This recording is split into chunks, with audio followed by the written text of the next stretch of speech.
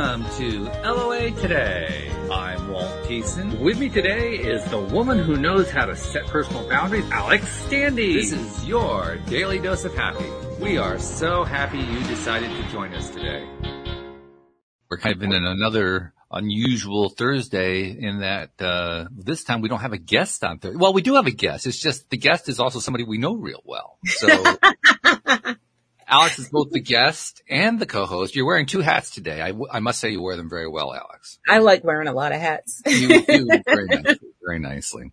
So, yeah, this is going to be a rather interesting conversation because we've made reference numerous times over the past months about all of the medical issues you've been going through. Mm-hmm. And, I mean, there have been a ton of them. You have had enough for 3 people, I think, maybe 4. Yeah, no, I've had enough for a lifetime. I'm good. Yeah, I take no doubt about that. And, you know, certainly that's been a theme here on the show many times over the years. People who come in, they tell their own stories, they share their difficulties, their challenges, and then their triumphs afterward. And very often how people achieve those triumphs. That's where we get our inspiration. That's where we get our lessons and how we learn to apply stuff in our own lives and so forth. By the way, something I got to tell you, and I'm letting our audience know for the first time. Ooh. I just got word of a really exciting development here on LOA Today. Spoiler alert. Everybody ready? Here we go. Spoiler alert. Starting Tuesday, April 11th. So that's a week from this coming Tuesday. Okay. Going to mark the return of Joel Elston. Joel Elston in the building. Can you believe it? I can't believe it. We're going to be doing the Tuesday shows at a different time from the rest of them. We're going to do them at 7 p.m. Eastern rather than 4 p.m. Eastern to accommodate his crazy schedule because he just can't possibly do it during the day. But you get what you get. Yeah, exactly. Yeah. I mean, that to me, it's a coup because he and I have been chatting about, you know, how could we do this? And we finally realized that an evening opportunity, an evening option was going to make the difference. And so we've been kicking it around and he came back with Tuesday at 7 p.m. I said, yeah, that works. Right. That works. I love it. I miss Joel. I had the best times talking to him. I learned so much from him. He is amazing. Yeah, I mean, you really learn a lot. And there's an example of a guy who has been through hell and back. Yeah. And look at all he's able to teach as a result of that. So I'm kind of anticipating, no pressure, but I'm kind of anticipating the same thing here. He is like the epitome of a Cinderella story. He really is. Yeah. Yeah. And, by the way, Sam Page, who does Tuesdays with me, is going to be joining us when he can on that 7 p.m. time slot. So there will be 3 of us. Cool. So, April 11th, mark it on your calendars. It's going to be good. That's the day. Unless this is all an April Fool's joke and you're just messing with us. Well, it's not the first yet. That's 2 days away. So if it is an April 1st joke, then I'm ahead of schedule. It could be a long con. You never know. It's possible. Yeah, that is true. It could be a long That's why I like to do my April Fool's jokes is like, I like to pepper them in around January. January? Well, that's not just long. That's excessive. No, you gotta plant the seed. You gotta plant the seed and then you gotta water it. You gotta add sunlight. You gotta help it grow. And then April 1st, boom. You do serious April Fools if you're doing that. That's a 4-month April Fool or 3. Sometimes longer. Sometimes.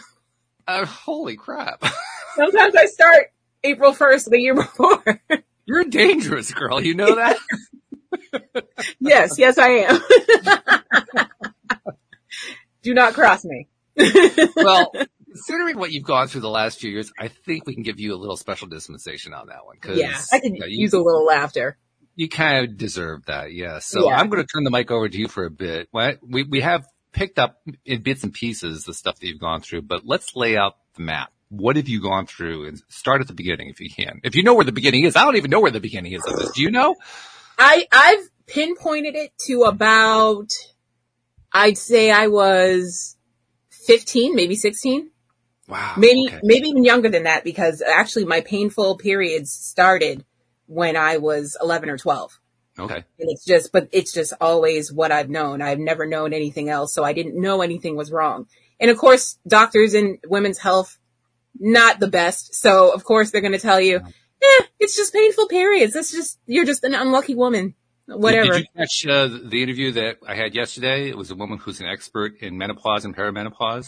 Oh my God, no, but I'm gonna.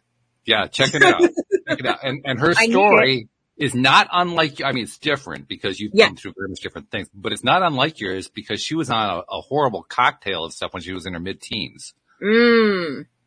Mental health wise or? Physically. Okay.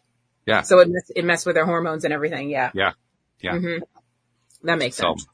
Yeah, check that one out. Yeah, I'm definitely and make sure you're in a high vibe space before you listen to the first 20 minutes. The rest of it was great, but that first, it's like any of these stories, the first bit is tough to get through. Yeah. I mean, that's a given. So take us kindly through the tough stuff. So kindly through the tough stuff. I mean, I remember my very first period. I was in the bathroom throwing up and I thought something was wrong. I was like, I didn't understand what was happening. I was 11 and I was just sick and I didn't know. But then, your mom tells you that's just how it is, blah, blah, blah. You go to doctors. At the age of 17, I said to my doctor, no, let's just take the uterus out. I don't even want kids. Like, let's just veto the whole idea. You're too young. You're going to want kids. You don't know, blah, blah, blah. Doctor after doctor after doctor told me the same thing. So I let it go. I was like, all right, fine. I'll just deal with it. Cut to, let me see, about 33, 34, I started having major issues as far as bleeding in the abdomen, stuff like that. So that's when they decided to give me an ablation. They're just going to take the lining out of my uterus, and that should solve all the problems. The only problem was I already had endometriosis spread throughout my body. Ooh, wow. Now, what is endometriosis? For those of us who don't know, and they didn't teach you in health class, that's fine. They didn't teach me either. So endometriosis. There are a lot of things they didn't teach me. I don't know about your health class. They didn't teach me a whole bunch in health class. I know. I probably learned more in my health class than you did. Probably. Mm-hmm. But so endometriosis is a disorder where the tissue inside your uterus, if everyone knows what it does, it basically, it protects the uterus. It protects the baby once it's in there. But if there's nothing in there, it sheds and bleeds. And endometriosis is the tissue of the inside of the uterus that spreads throughout the body and goes where it's not supposed to go. Wow. So it does that sickle thing where it sheds and bleeds anywhere in your body. And that's the problem. So I ended up getting thoracic endometriosis, which is endometriosis in the upper body, the thoracic region. Mine was mainly focused on my right lung. And that meant every month my lung was bleeding. And shedding, but it had nowhere to go. Wow. Until I turned 35 and I ended up in the hospital with a collapsed lung. And they said they couldn't figure out why I was having a collapsed lung. It was collapsed lung after collapsed lung. They couldn't figure out what was going on. Finally, they realized it went with my periods, but it was hard to diagnose because I had already had the ablation. So therefore I wasn't having periods, so they couldn't clock it. It's a very rare thing and it's hard to diagnose anyway. So with that issue, it made it even more complicated. So I didn't get thoroughly diagnosed for another 2 years. So you went 2 years going through collapsed lungs. And chest tubes. And they kept having to drain you and all that kind of stuff. And they had no idea what was going on. No idea. Finally, one of my gynos, I went to like 3 or 5. It was a lot of them. I'm sure. And they said, finally, one of them said, do you think it could be thoracic endometriosis? And I said, you're the doctor. You tell me. You tell me. Yeah, what do I know? I came to you. Who's paying the money here? Let me get this straight. Let me ask my insurance. Let me see what they say. So yeah, it was that one doctor, Dr. Lupton. He's still with me. And, he said it might be thoracic endo. And then they started running tests and MRIs and CAT scans and all the fun stuff. And they figured out that that's what it was. So now it was a matter of how do we fix it now that we know what it is? And that's when they were like, you know what? You might want to go to Boston. We don't know what to do here. We just don't. And I'm like, thank you for being honest instead of killing me. Very honest. Yeah. I appreciate it. Appreciate that, right? Yes.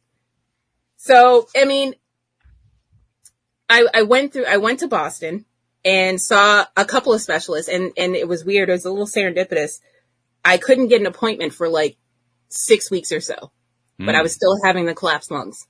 So one day I got a phone call that said, hey, we have an appointment open today if you can make it.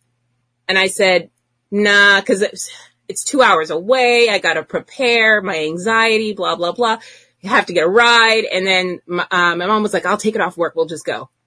I was like, okay. So me, Kenny, and my mom got in the car. We all went to Boston and went to see the doctor, explained what was going on. She was like, yeah, I'm going to talk with my colleagues and see what we can do about it. And then she said, by the way, how are you feeling now? And I said, honestly, I don't feel my best. She said, you don't look your best. I was sweating profusely, breathing heavily in between my sentences. And she was just like, why don't you go downstairs to the ER and get checked out before you go? And I did. And I ended up staying 2 weeks. So wow. Yeah, because my lung was full to capacity to the point where my heart was pushed over to my left. Oh my goodness. Yeah, it was bad. It was bad. So I had to have a chest tube put in immediately.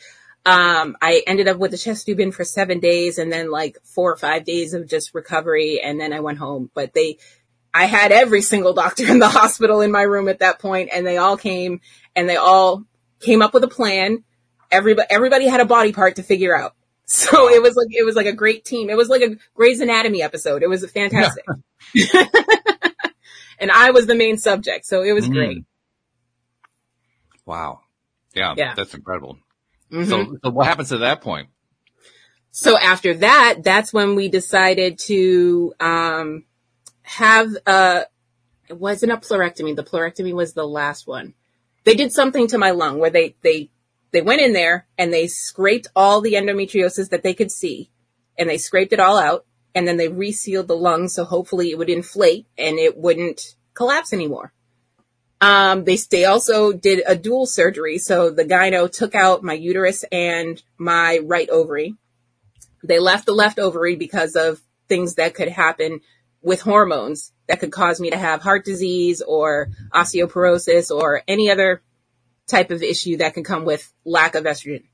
So that's why they left the ovary. Well, it turns out that wasn't a good idea because estrogen fuels endometriosis. So if it's anywhere in your body, it's going to keep growing if it's fueled by estrogen. So 6 months later, we figured that out after a couple more collapsed lungs. And I remember the sequence too, because I remember when you had that that was a major surgery that was going on. Yeah. It was really major surgery. And I remember that. And I remember thinking, great, this is going to resolve it. And then it was like 6 more months of, well, we're not quite there yet. Like, wait a minute. What's going on here? It was like, oh, go with God. You're all fixed and everything. And then it was like, great. And then I was like, yeah, you know what? My lung feels a little heavy. I'm having trouble breathing going up the stairs. I'm going to go get checked out. And lo and behold, I was full again. It was time to go back in. Wow. Yeah. How is this affecting you during that time mentally and emotionally? Mentally, it was a struggle. It was a struggle. If I didn't have my team and my support system, I don't know where I'd be, to be honest. I mean, it was like I had my mom, Kenny, my nurse, my psychiatrist, who did most of the legwork. He was like, squeaky wheel gets the oil. Which doctor do I need to call now? Well, you need somebody like that in your corner. Yeah, that's Dr. Sam. That's my dude right there. He don't play about me. That's one thing. That's great. That's having somebody like that is just really powerful. Yeah, he's my pit bull in my medical corner. Yeah. Tell that. Wow. When you think about what you went through though, because I'm sure this was like the ongoing thought. You wake up in the morning and, you're back on the same thought train again because you can't really get away from it. It's right there. When we're dealing with stuff that's high trauma, I'll call this a high trauma extended event. It wasn't a single event. It was a series of events, but I'll just call it one extended event. It was a series of unfortunate events. Yeah. But when you're going through high trauma like that on a regular basis, so that it's a chronic condition, that's really what this was, a chronic condition. It plays on your mind. I mean, I don't care what kind of trauma you're talking about, it's going to play on you. Yes, definitely. How did you get through all that? Because a lot of people will think, well, on the one hand, I could probably get through that. On the other hand, I have no idea how I'd get through that. And there may even be people listening right now who are going through something else that has a similar level of chronic trauma going on. Give people an idea. How do you get through something like that? Again, I have to give it to my team, my support team, and everybody made sure that I didn't feel sick.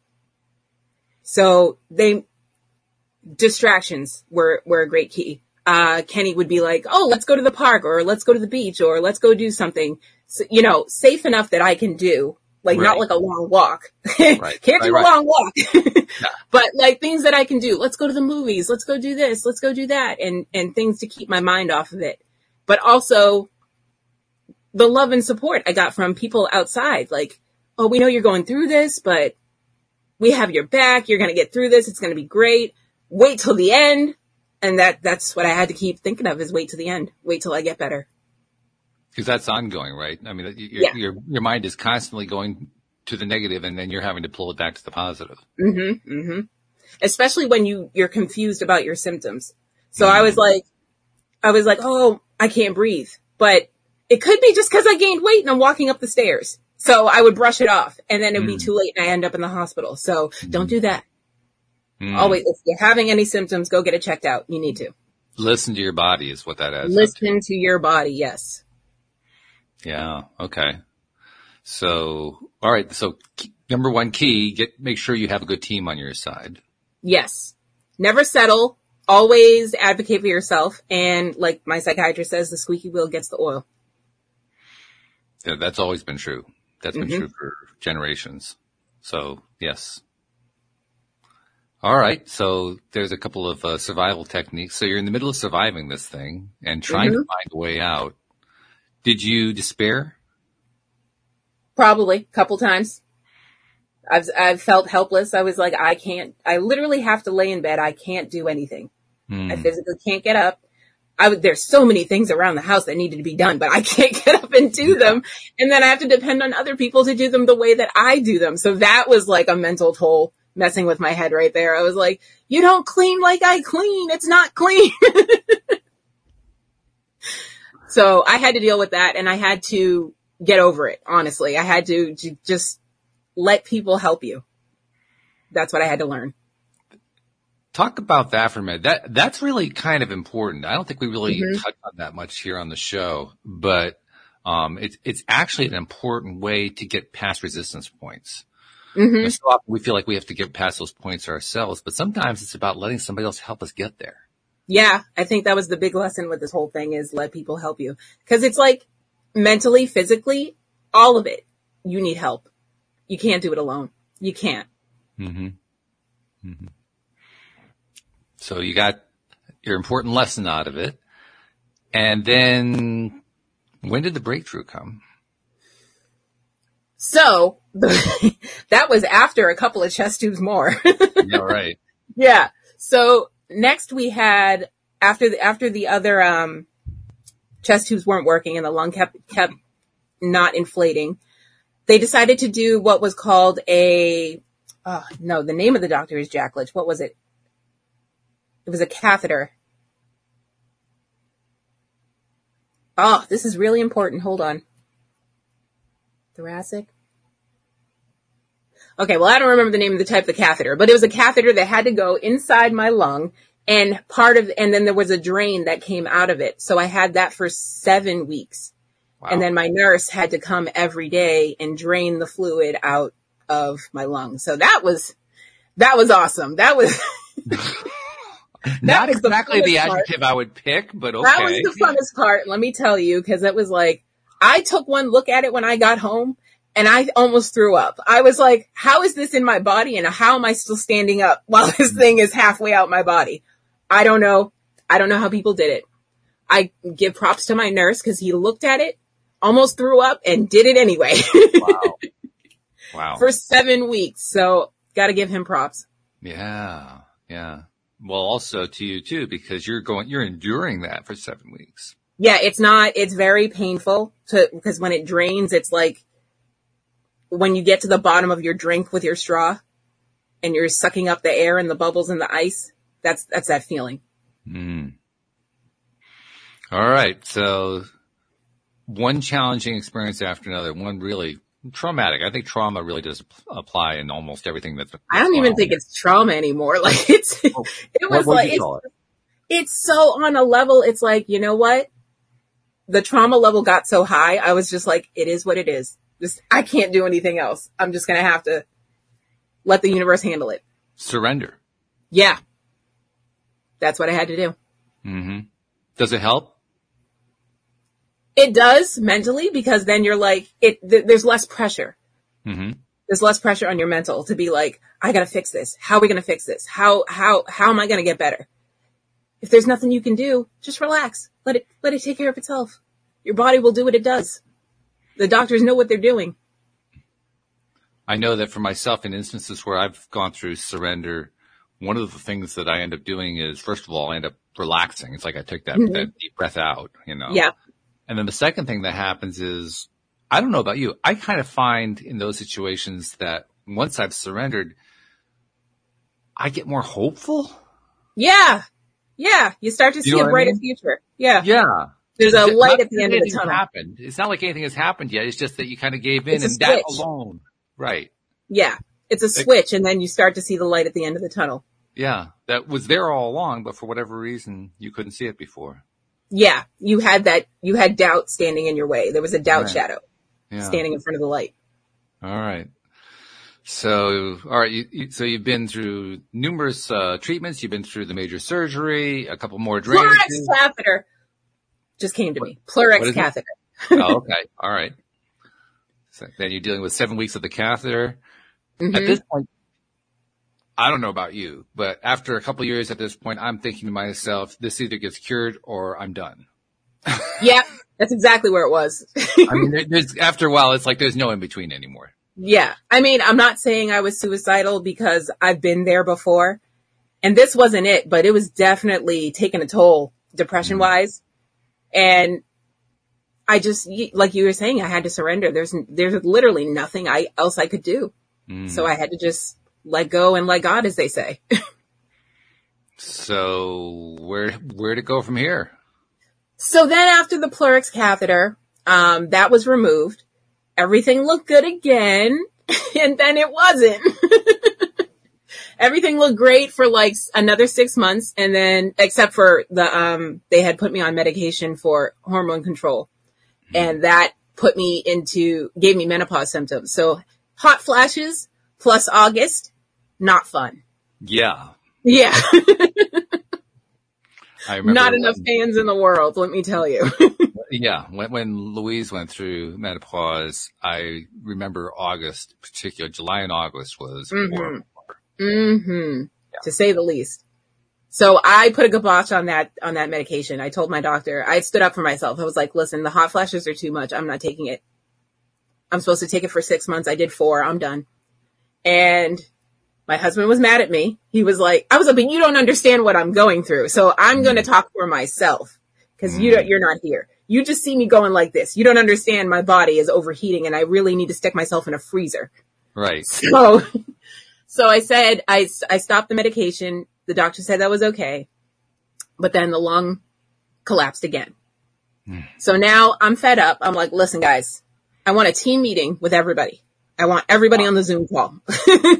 I want all the departments on the Zoom call within the next week. And they did. And one doctor was in surgery, took a time out of surgery to come to the Zoom call. I was like, okay, I feel good about this. Yeah. That was the thoracic surgeon. That's his job, is the lung area. So he had to be on the call. Yeah. The person on the table and their family weren't too happy, but yeah, I get it.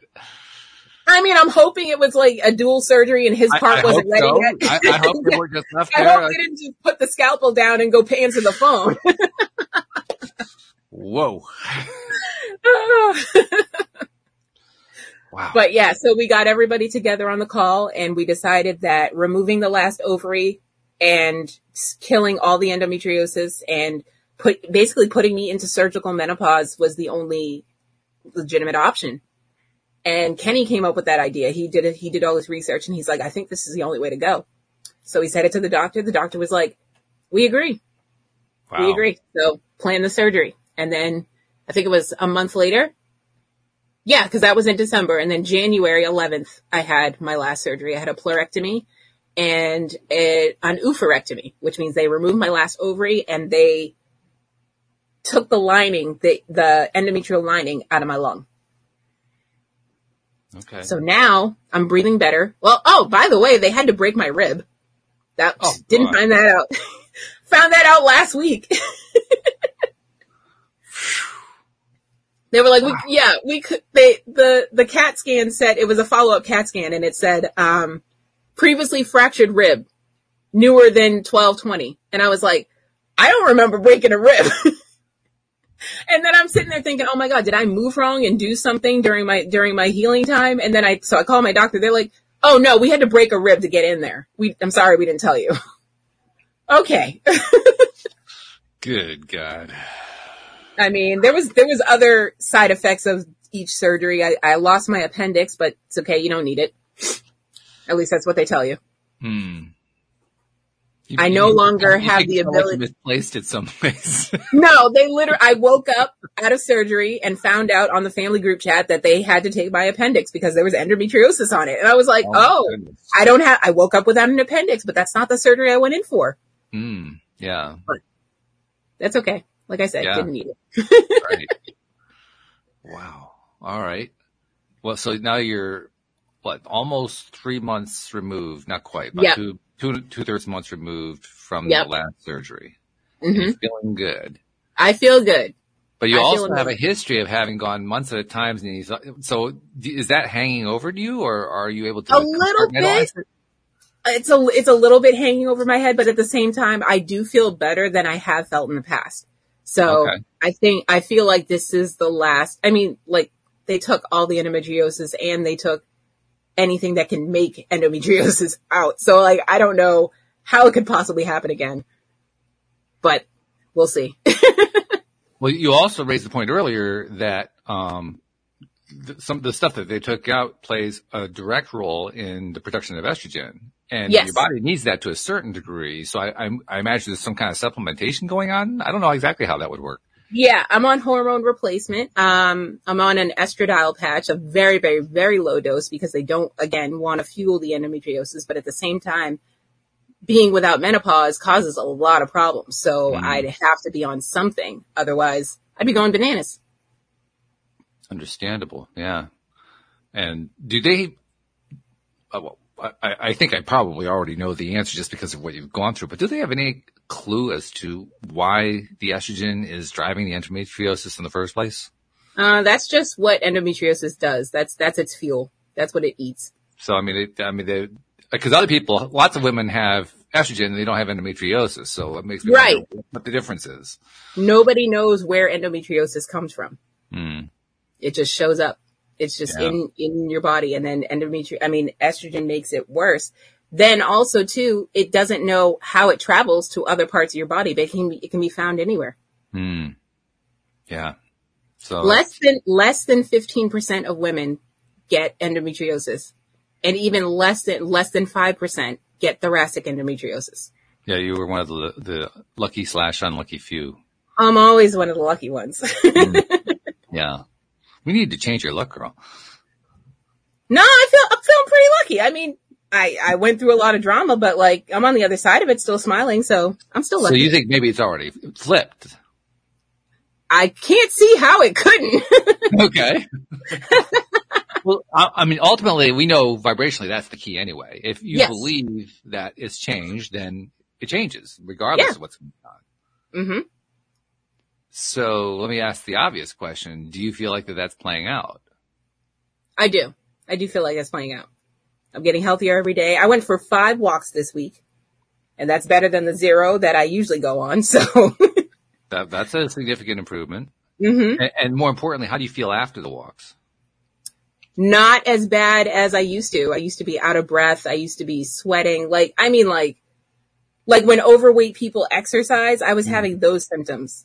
I was flushed. It was, and from a walk, it's not even, I wasn't running. I'm not running a marathon, just a walk. Yeah. But yeah, now I feel 100% better. You do? Okay. Mm-hmm. Well, that's a sigh of relief to hear that. And I'm sure know. For you. Yes, it is. And for everybody else who's been riding through this whole thing with me, especially my husband. Oh my God, that poor guy. Well, credit to Kenny for being there, for being supportive in the way that you needed him to be. That's important. that ties back to what you were talking about earlier, having the right team on your side. I mean, this kind of ties into the larger theme that we've talked about a lot, that the social connections. Calling it social connections is kind of just a generic way of saying who you're connected to and what kind of connections you have. But really, in this case, it's familial connections and professional connections, medical connections. They all are kind of under that one umbrella. But those connections, man, they're vital. Yeah, they're necessary. Networking is key in any type of situation you're in. You got to know people. If you didn't have the connections that you already had, and you had a fairly good support network even before you went into this, what would you have done in the midst of it? Because there are people who quite commonly, the ones who are most at risk where the lack of connections are concerned are the ones who experience issues of various kinds. And once you're in it, it feels like, well, now what do I do? It's too late. And even if I have just learned the importance of building connections, I can't do it right now. And yet you got to do something. And I know it's kind of an impossible question, but based on what you experienced, if you didn't have the connections that you had, what could you have done? Can you speculate on that? Social media, because I learned a lot of things from TikTok, believe it or not, and Facebook groups where I had the same issues as other people.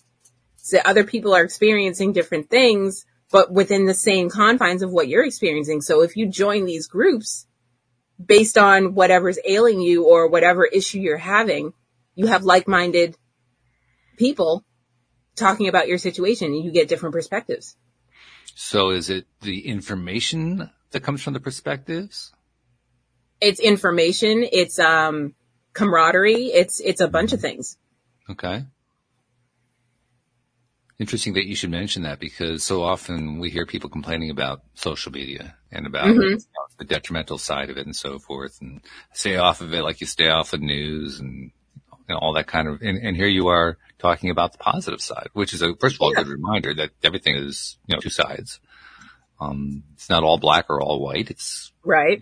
There are elements of both. And even more than that, you found something that not only was it helpful, but you could celebrate it. Right.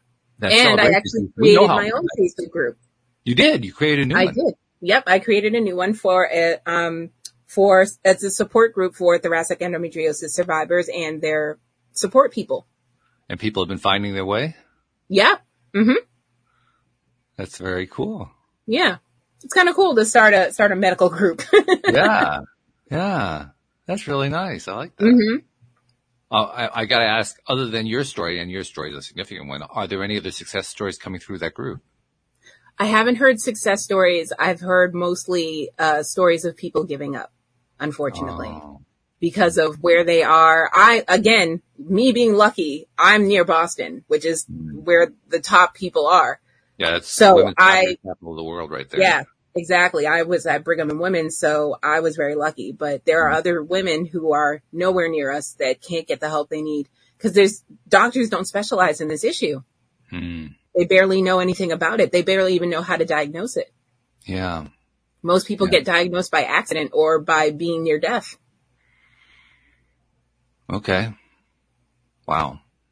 So that means there's still a lot to be done. I think we already knew that because there wasn't a lot of knowledge in the first place. But it also shows how important it was for you to set up that group. I guess the only thought that goes through my mind that is a little bit of a concern for me is if there's that much negative result going on, is there any chance that group is not raising vibration as much as it's lowering vibration? I feel like it's a safe space for everyone to tell their story or how they're feeling about what's going on with them, or to bounce ideas and symptoms off of each other. So it's more of a safe space more than like positive or negative. It's just a place for discussion. Well, if you're in a bad space, safe is a positive. Yes, it is. Because and I also think that when people are sharing their stories in the group, you're helping out other people, whether it's positive or negative, you're helping out other people because, like I always say, tell your story. You don't know who you're helping that day. I think it's a kind of a reminder that positive and negative are actually relative terms. They aren't absolute. Mm-hmm. So, I mean, if you're in the depths of despair, anger is actually a positive by comparison. or letting it out is a Well, positive. letting it out is also a bigger positive. Yeah. Yeah. So I would like to use the Abraham Hicks scale, the emotional guidance scale. If you're really low on the scale and you climb 1/3 of the way up, you're still in negative territory by most people's objective measure, but from where you were, you're actually in a positive territory by comparison. Right. Yeah. Yeah. That's really important to remember, I think. Mm-hmm. So I can see why that safe space actually is really important. I suspect that what will happen is the longer that group lasts, and I think it's going to go on for quite some time. Mm-hmm. You're probably going to start, I mean, you are already a success story, so you are able to share that with other people in the group. Yes. And I think there's probably going to be more. Mm-hmm. I make TikToks about what I'm going through, shove my husband in there a couple times because you know, you need your support team to talk about what they go through, you know, because it's not just you going through it alone. Right. Yeah. Yeah. Those support mechanisms are vitally important. I don't care what kind vitally, of like you don't even know. You don't even know until you need it. All right. So let's take the assumption that you really are through it all. Fingers crossed. All right. So let's start with that as our presumptive stance. Where do you want to go next in Alyx Standy's life? I got things to do. I got a house to buy. I got a business to start. I got things to do. Matter of fact, I'm doing an entrepreneurial masterclass with Dan tonight. So really, I got things to do. Yeah. Say hello to Dan for me. I will. Yeah. Cool. Now, is this tied to Kenny's tattoo parlor, or is this something else? Yes, it is. It is. Okay. Kenny Savage Tattoo. We're getting ready to open up a brick and mortar as soon as we can get everything in order. Ha. It even rhymed. That was pretty good. A little bit. So, do you have a timeline on that? I don't want to put a timeline on it because that puts pressure on us if you don't. Okay. You know what I mean? Like, yeah. Okay. So it happens when it happens. Exactly. We're a very it is what it is type of family. So well, it happens when it happens. When you go through what you go through, you kind of have to live moment to moment. I mean, we talk about that a lot. Living in the now. Living in the now is a very powerful thing because when you do that, you're basically saying, I can't deal with all that past stuff and I can't deal with those future things I'm trying to figure out that I'm scared of. So I just have to live right now. Yeah, exactly. Do what you can do today. Mm-hmm. And it's a very powerful space to be in because when you can maintain that, that's the real challenge. That's the key. When you can maintain that, that's your best chance of being high vibe. Mm-hmm. Very true. Yeah. And we know the power. I say high vibe. So that also, it leads to an obvious question. I think I know the answer, but I want to ask it anyway. To what extent throughout all this process have you been able to be high vibe, truly high vibe, and to what extent has it helped? That's a good question. Well, I'll start with the last part of the question first. Yes, it has helped being high vibe. I think without you and other people that I've met to get me to this level of high vibe, I don't think I would have survived, to be honest. Really? Yeah. Too many hospital visits, too many chest tubes, too many moments alone in my head. Yeah. I wouldn't have survived. Wow. Well, good for you. Thank you. you. For you to get through that. Yeah. Let's go to the harder question, which was the first part, which was to what extent were you actually able to stay there? The reason I want to ask that question is I think we have this construct in our minds, especially when we're in the midst of a really tough situation, a challenging, a traumatic, whatever situation, that we have to always be high vibe. And that's just not realistic. It's just not going to happen at the time. That's too much stress. That's putting a date on yourself. In a sense, yeah, it is. So what I like to try to understand is, to the best of my ability, how much can I evaluate? How much high vibe do I need to get to? Like, if I'm high vibe X% of the time, that's enough. What's X? I just need to laugh 3 times a day. That's my bare minimum. I just need to laugh 3. I don't care how it comes. I don't care if I got to turn on a comedy special. I don't care if I got to make my husband tell me a joke. I don't care if I got to go on TikTok and go down a rabbit hole. I need to laugh at least 3 times a day. That's a good rule of thumb, actually. Yeah. Spread out throughout the day? Spread out throughout the day. Yeah. Yeah. So you get like 2 or 3 data points to look back on and feel grateful about. Yeah. But that's the minimum. That's not the maximum. That's the minimum. Also, I have a minimum requirement of 22 hugs per day. Wow. Okay. Yeah. Don't care who they come from. Well, no, I do. I'm very picky about who I hug. I do care who they come from. It's just, there has to be, I don't know why I picked the number 22. I think I just like that number, but, I was reading about oxytocin and how you get it. So I was like, yeah, I need 22 hugs per day. And that's what I told my husband. So made it mandatory. So do you actually track it? I mean, do you know that you're getting 22 or more a day? Me and my husband do this adorable thing where he will boop my nose and I can tell him how many hugs I've had today. It's like a robot thing. He'll go boop and I'll go, it's been 13 hours since my last snuggle. Or boop, I've only had 15.2 hugs today.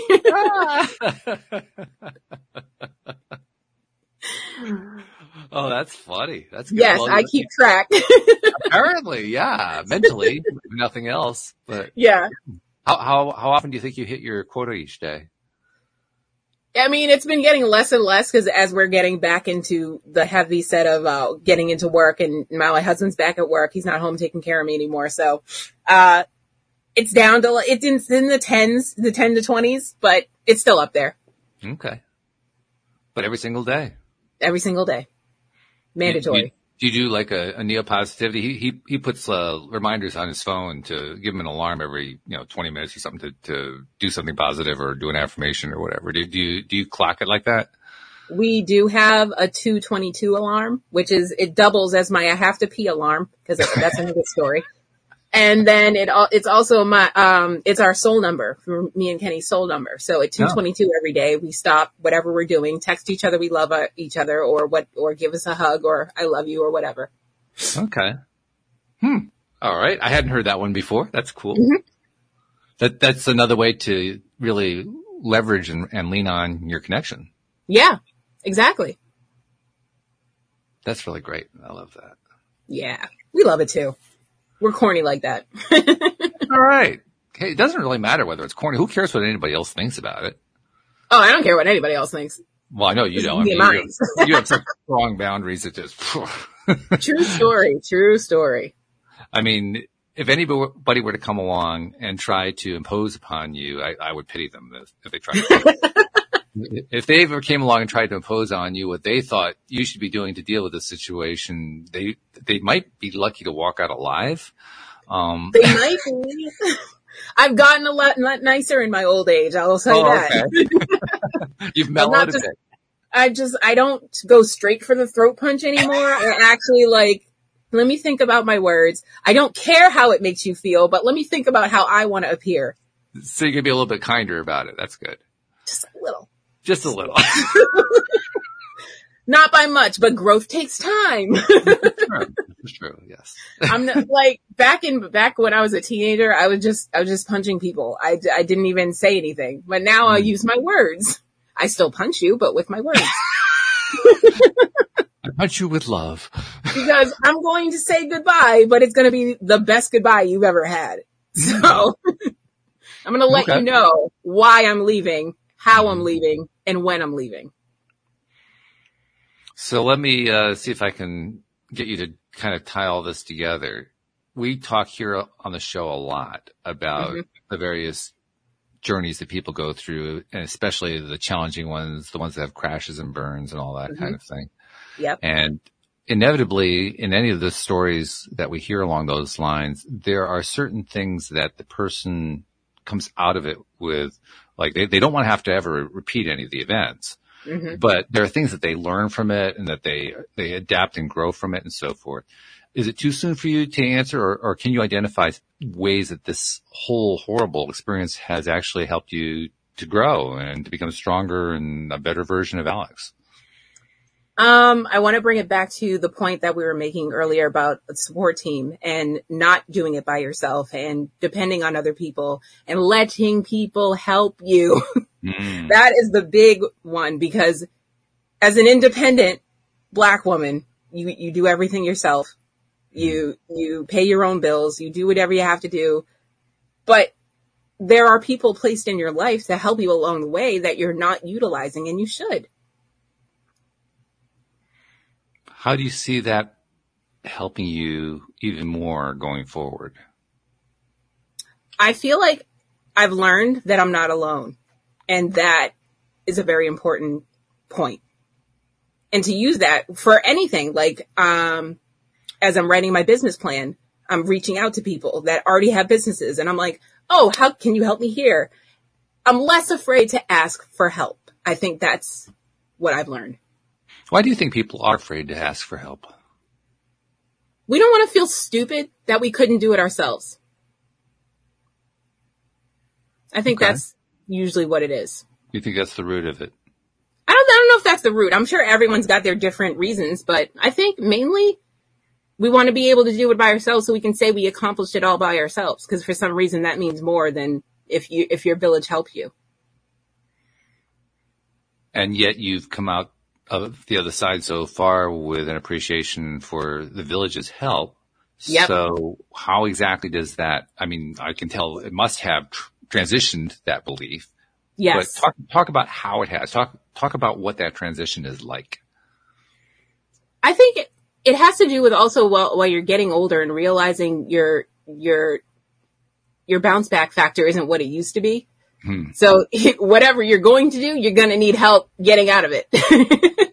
So you might as well create this village that you need. And I don't know. It just gave me a sense of, what's the word I'm looking for? Wholeness. It gave me a sense of wholeness, knowing that no matter where I went in life, someone's there to hold my hand. So is it fair to say you feel more connected? Yeah, I will say that. Like spiritually connected? I don't know if I call it spiritual, but I do have more faith in the universe. I definitely do. All right. Emotionally connected?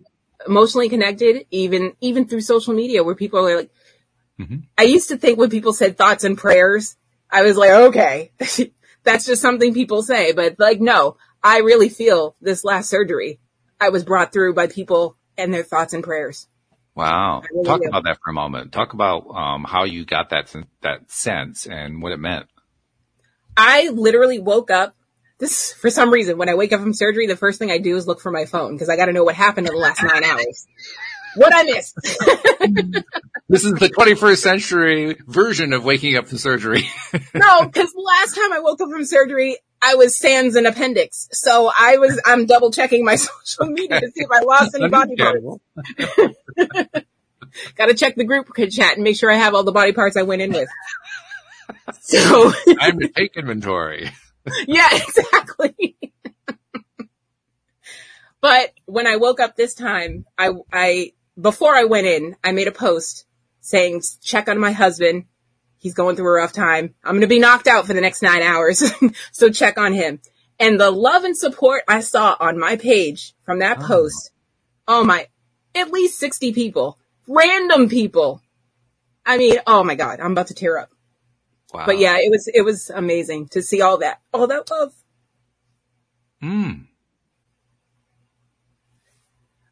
Okay, I'm good.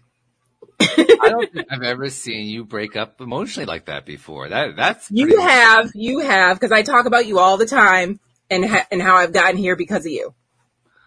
Well, thank you for that. I appreciate You're welcome. that.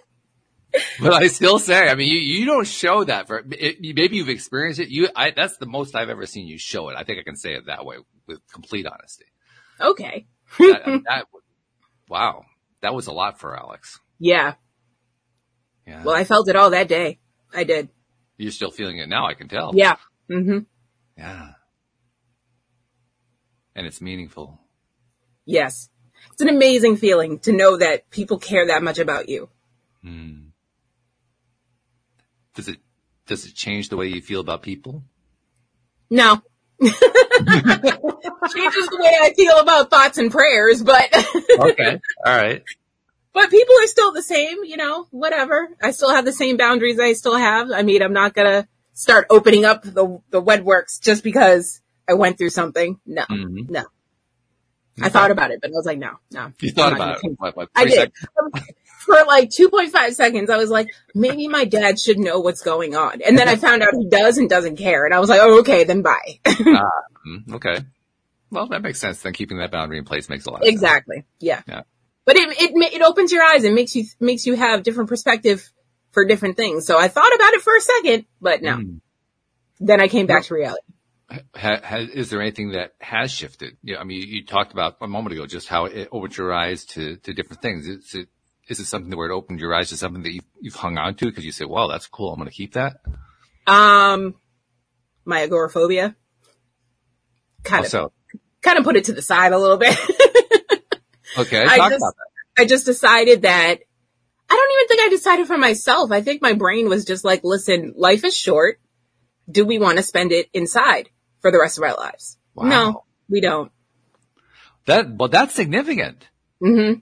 I mean, let's be honest. You fought for your agoraphobia tooth and nail for quite some time. I did. I was like, I love my comfort zone. You ain't gonna get me out of here. I remember those conversations. It's warm and comfy. And now that's shifted. That's really something. Yeah. Mm-hmm. How does that feel? Like a weight has been lifted. Really? Okay. Mm-hmm. Yeah. It's like I can go outside without fear. So you think it's It's a gone? great feeling. You think it's gone then? Yeah, I would say. I mean, everybody has their days where they're like, nah, I'm not going outside. But, but yeah, we plan vacations. I go camping. People wouldn't, I mean, even at my reunion, people were like, this isn't the Alyx we knew 10 years ago. And I was like, no, it's a whole new me. Come over and meet me again. Somebody brings you onto their podcast. Yeah. And you tell them how you used to be agoraphobic and then you no longer are. And they ask you, how did you do it? What are you going to say to them? My support team. Because honestly, if it wasn't for Kenny, I wouldn't even think about doing the things outside that he wants to do. So if it wasn't for him pushing me to go do these things and at the same time making me feel safe enough to go, I wouldn't have gone. But you also have to be willing to do it. I mean, let's be honest. You are one of the strongest-willed women I've ever met. You have to be on board. Although he could push you all he wants, and it's not going to make any difference if you're not going to say yes. Mm-hmm. Well, that's where the safety feeling comes in. And once I felt safe enough to go, okay, I know if I go with him and I say I'm uncomfortable, we can leave right away. So with that knowledge, I felt better going out. Okay, but you also had to be willing to try it. Yeah. You had to have some reason to want to do that. Mm-hmm. Above and beyond. I mean, it's easy to say that it was because he made it safe for you, but still, you got to want it. Oh, of course. I've always wanted to try these things. I was just too scared to do them. So what changed where that was concerned? Because he can make it all the safe that he wants to, but you still have to change your mind about that. I had fun doing it. Once I got out there. I'm like, yeah, this is something I could see myself doing again. Especially if I'm planning it, because then everything upgrades, because he does the bare minimum. He's like, yeah, we're going camping. No. We're not going camping. We're going glamping because I don't sleep on the ground. That's not happening. The way my back works out, I'm not sleeping on the ground. So yeah, we're going to get we're going glamping. We're doing it up. 5-star camping. Yes. 5-star camping. Wi-Fi. Hotspot, everything. The whole thing, right? Yeah. Okay. But you just said something really important, I think. And I suggest maybe as part of the answer when we have that hypothetical podcast visit where they ask you the question, which is, it's having the connections, but it's also being willing to find out if you like it. Right. That's the key. That's where. And some things you're like, I don't know, that doesn't seem like me. And then you try it and you're like, all right, I had fun, but would I do it again? That's when you got to think, like, would I do it again? And if the answer is yes, then do it again.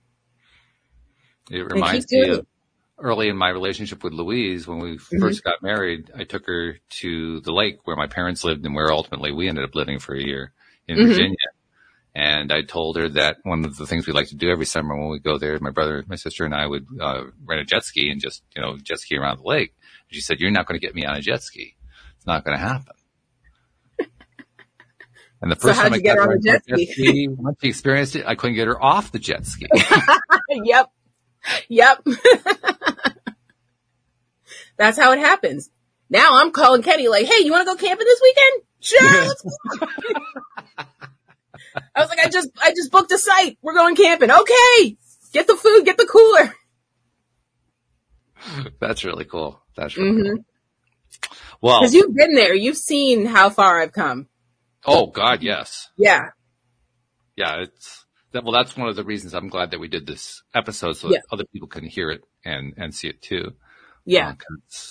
You have been going through, first of all, one of the most rough roads I've heard of in a long time.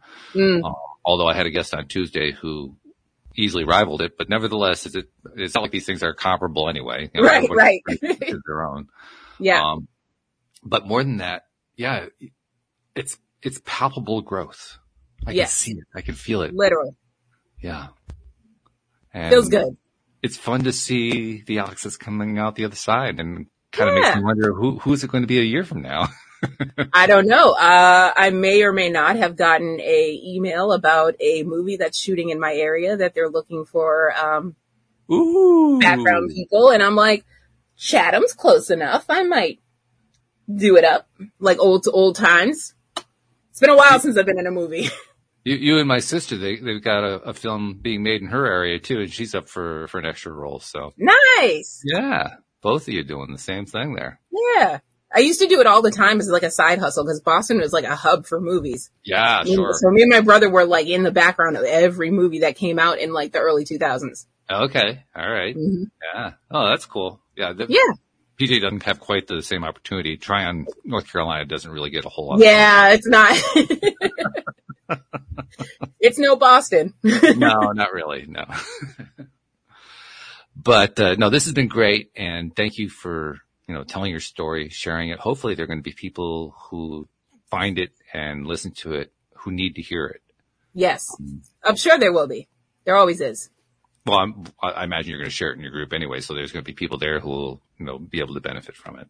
Mm-hmm. And then I want to give you what I always give to guests. Don't do it, Walt, because I'm going to cry. I swear to God.